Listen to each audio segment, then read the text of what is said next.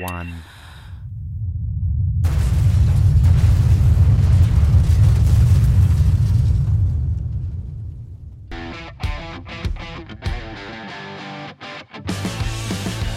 Hello and welcome to Mates Rate and Review. This edition is going to be a little different as sadly my dear friend and colleague Dan Kaiser is no longer with us. He left us about 7 minutes ago to go and eat. Don't worry, just carry on rapping. You do your bit. I hope that one day I can reunite with Dan and see his furry yet cherubic grin. This will probably happen on Tuesday. But for now, it looks like, as with every adult LEGO fan whose wife has returned home to yet another box emblazoned with the words 4,000 pieces and 18 plus, I'll be doing everything, and I mean everything, solo. So today I'm going to be reviewing Christopher Nolan's epic film, Oppenheimer. I've got to say that the hype for this film didn't help with my desire to see the film. I'm not a big fan of biopics at the best of times. I find that on the whole they're not as factual as they claim to be. Events are either shown out of order, as in not in the real times in the lives of the people that they are portraying, out of context, and sometimes out of the imagination of the writer, director and producer. When they are broadly factual, it can often feel like a history lesson, mixed in with some exaggerated character traits that have been teased out to imbue the character with an interesting personality or backstory that may or may not have been there completely in reality. I'm happy to say that was not my impression here.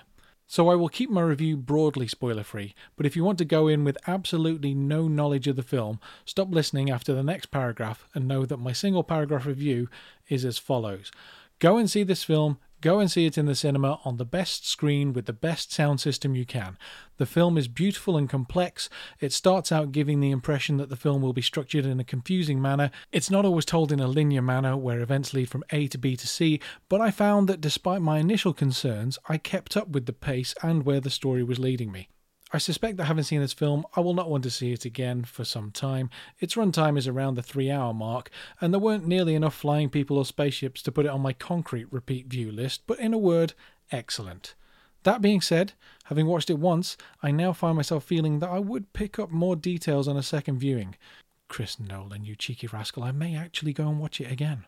Now, a few spoilers will creep in, so if you don't want to go in with any of the following details, stop listening now. We are in Spoiler Town. It's not going to be heavily Spoiler Town, but there's going to be a few things in there.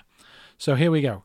Now, Christopher Nolan enjoys time and enjoys playing with time and non-linear filmmaking. In fact, I think the list of his films told in a non-linear and sometimes purposefully confusing manner is probably longer than his list told in a sequential manner. Interstellar, Memento, Batman Begins, Dunkirk, Inception, Tenet, all play with time in some form or other. It wasn't until quite a way into Dunkirk that I understood that the film was being told in 3 separate time frames. It had those 3 slates at the beginning of the film.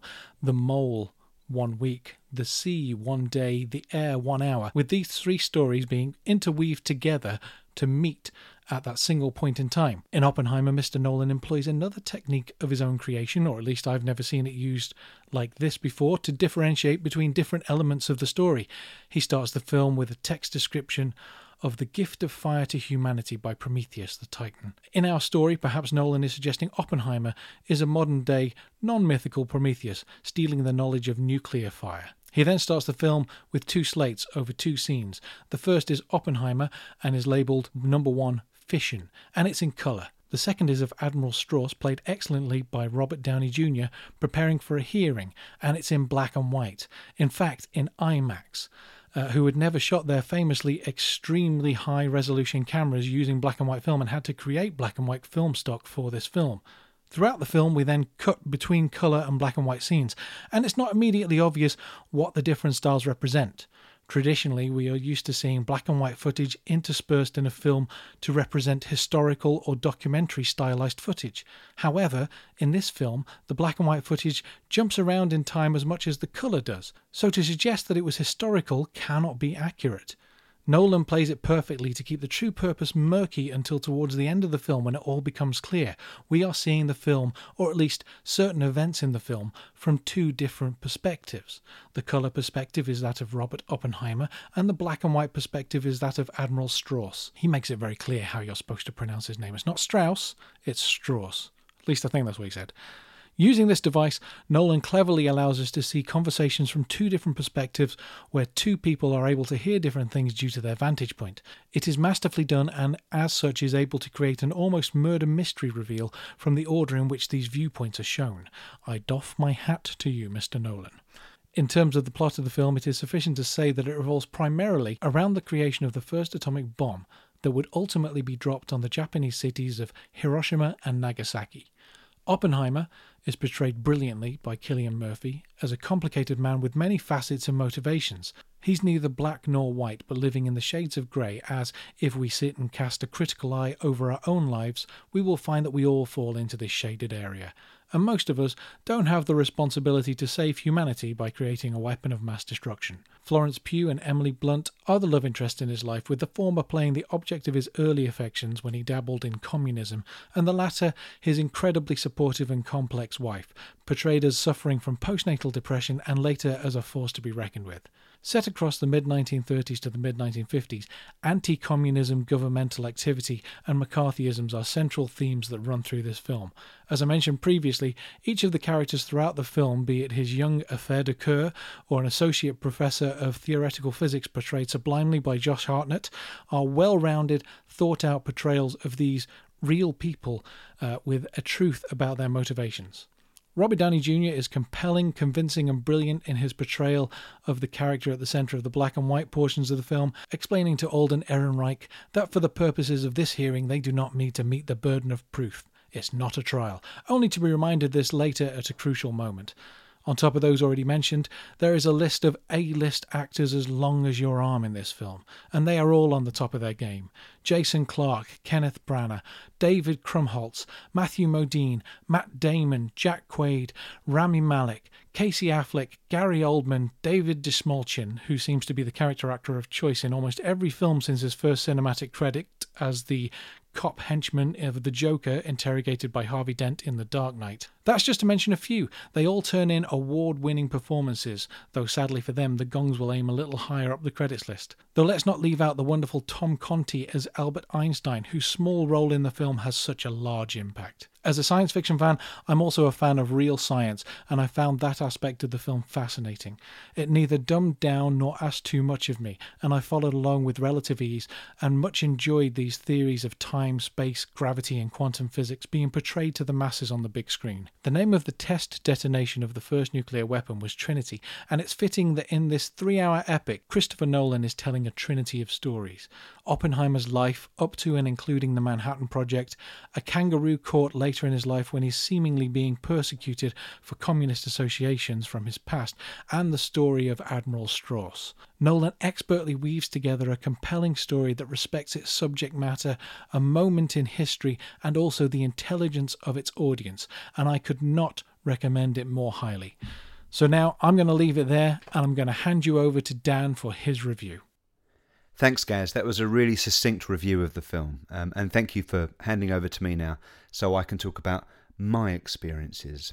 So, first off, the cinema hot dog that I had was lukewarm at best. And they didn't have any mustard. Now, ketchup is fine, but without something a bit more zingy, I just don't see the point. And then the whole cinema hot dog experience is ruined. The screen that we saw it in was okay. It wasn't one of the more plusher cinemas that we've been going to recently. What I'm saying is that Gareth took me out on a bad date. The seat was okay, but not luxurious. And to be honest, some of the material was fraying where my right hand was placed. On top of all of this, there were some young gentlemen sat behind us, and they were having a little talk throughout the film. Sometimes they would talk about their day-to-day lives, and sometimes they would ask questions such as, "Who's that? Is that Iron Man?" I've seen him in other films, but I can't remember, but I know it was good. These conversations went on for a little bit until Gareth turned around and gave them the sternest look I think I've ever seen him give a young person. I was terrified and also a little bit turned on. Pardon? What? Oh, you want me to do a serious review of the film? You want me to talk about the film? You want me to take it seriously? All right, Dad. All right, okay, all right, yeah, let's do it now. No, you're right. You're right. Just calm down. We didn't go and see the IMAX version of Oppenheimer because Gareth is very cheap. But I would strongly urge anyone going to view Oppenheimer to do it at an IMAX screen. The film is deliberately filmed in that big 70mm print version, and it needs to be experienced in that fashion, and with the, as Gareth said, the best sound system possible. This is a big bombastic film at times, and even when it is a quiet, subdued experience, the sound is fantastic and the visuals are amazing, and they need to be seen on the biggest screen possible. A lot of films that have IMAX elements, and they're kind of treated for the big set pieces. For example, in the latest Mission Impossible film, when Tom Cruise's character would do a big stunt, jump off a cliff on a motorbike, for example, we would change the aspect ratio and the viewing parameters to the IMAX experience. And that's when those scenes can shine. Oppenheimer is filmed nearly completely in the IMAX aspect ratio and screen proportions.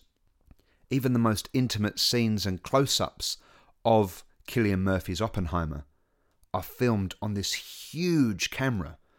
Do go and check out how big an IMAX camera is, so you can appreciate how difficult it is to get it into tight corners to be able to film certain angles. And give a moment for the poor camera operator who has got an IMAX camera which is the size of a mini fridge on their shoulder. Oppenheimer is a long film. In fact, the 70mm celluloid print, if unwound from end to end, would actually measure 11 miles. It is the story almost of a man's entire life and career. And it spans just over 3 hours, about 3 hours and 3 minutes, something similar. Now, throughout that time, I never felt like the film was dragging. I never felt like I was taken out of that immersive experience, and that's because of the apt hand of Christopher Nolan. He's a fantastic filmmaker. I didn't even feel myself wiggling in my seat, my cheap seat that I was in, Gareth. And although as I get older, my bladder seems to have become less reliable, I never felt the need to leave the cinema to take myself in hand.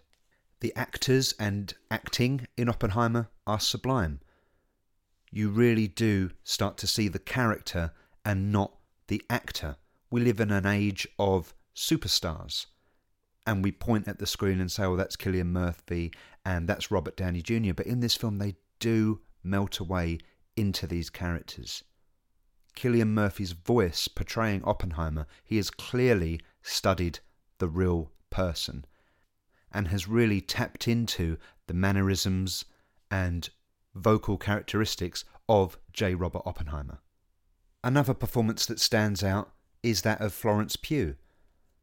She plays this love interest / mistress of Oppenheimer, and she is genuinely fantastic. Now, you may be expecting me to make a joke right now because Pugh's character is seen on screen naked in a number of scenes.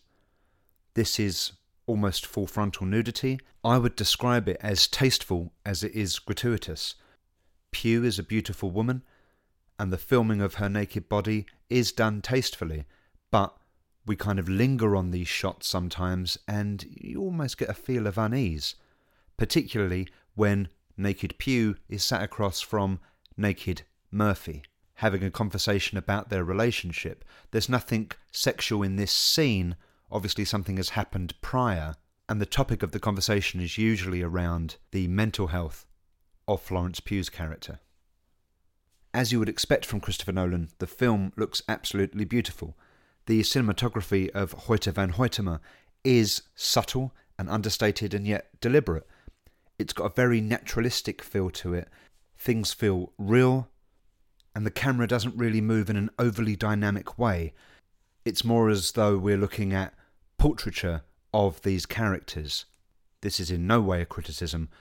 The film is beautiful throughout and has a perfect consistency throughout this long runtime. Although they are briefly explored at the beginning of the film, some of my favourite sequences were where we were seeing the mind at work of Oppenheimer as he kind of peered through the veil of the universe and could see how it was working, how it was ticking. This is represented through subtle, stylish graphical overlays.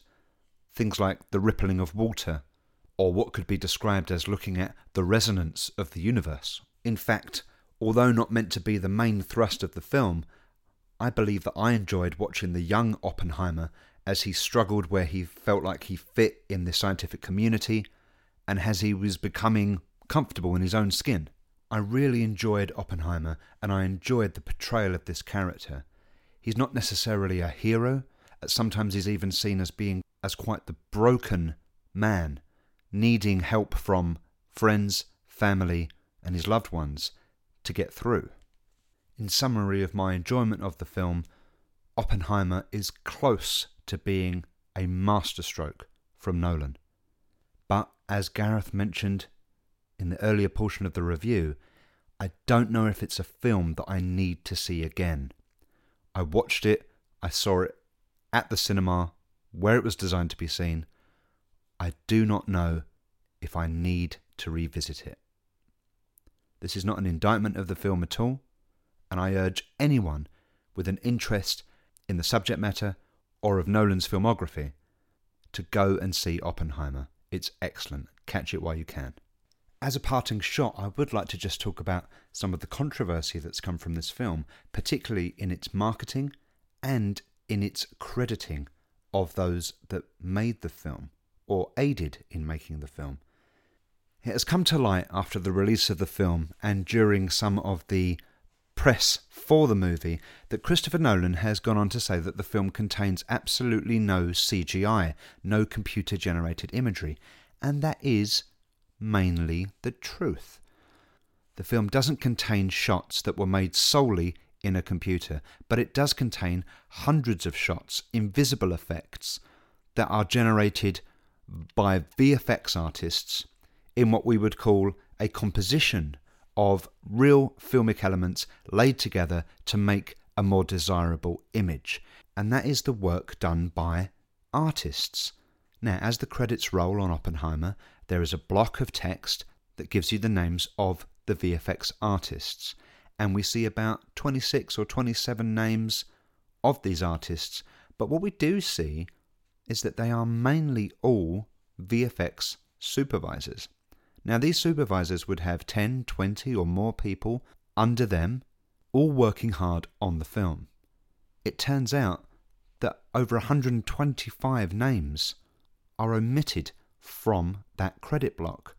Why is that? Is it some way of keeping up the pretense that the film is more practical and doesn't rely on visual effects and manipulated imagery? It's hard to say. This is still something that is a talking point and hasn't really been resolved yet. Was this something that Nolan did by himself? Doubtful. Was this something that the production companies and the distribution company have done? Either way, it's just not cricket to take all of these people's names off of the film. They are all artists that had a hand in creating what is a beautiful, beautiful film. I don't believe that this is all the work of Christopher Nolan. Not at all. But I do think that he needs to come back and say out loud that something went wrong in that crediting. To leave 80% of the VFX crew off of the credits, off of a big film that I'm sure that they are very, very proud to have worked on. It's not on, Christopher, and if I find you, I may slap you across the face and pull you by the scarf. So that's been our review of Oppenheimer. Hopefully you enjoyed it. Thank you very much for listening. If you did enjoy it, please like, share and subscribe. Oh, I feel so dirty when he asks you to do that. And if you didn't enjoy it, please keep that to yourself. Just don't tell anyone. We're trying to do something here. It's new. We're new to it. Yeah, why are you being like that? Give us a little bit of time. Hopefully we'll get better. All right. Okay. Thanks, everybody. Take care.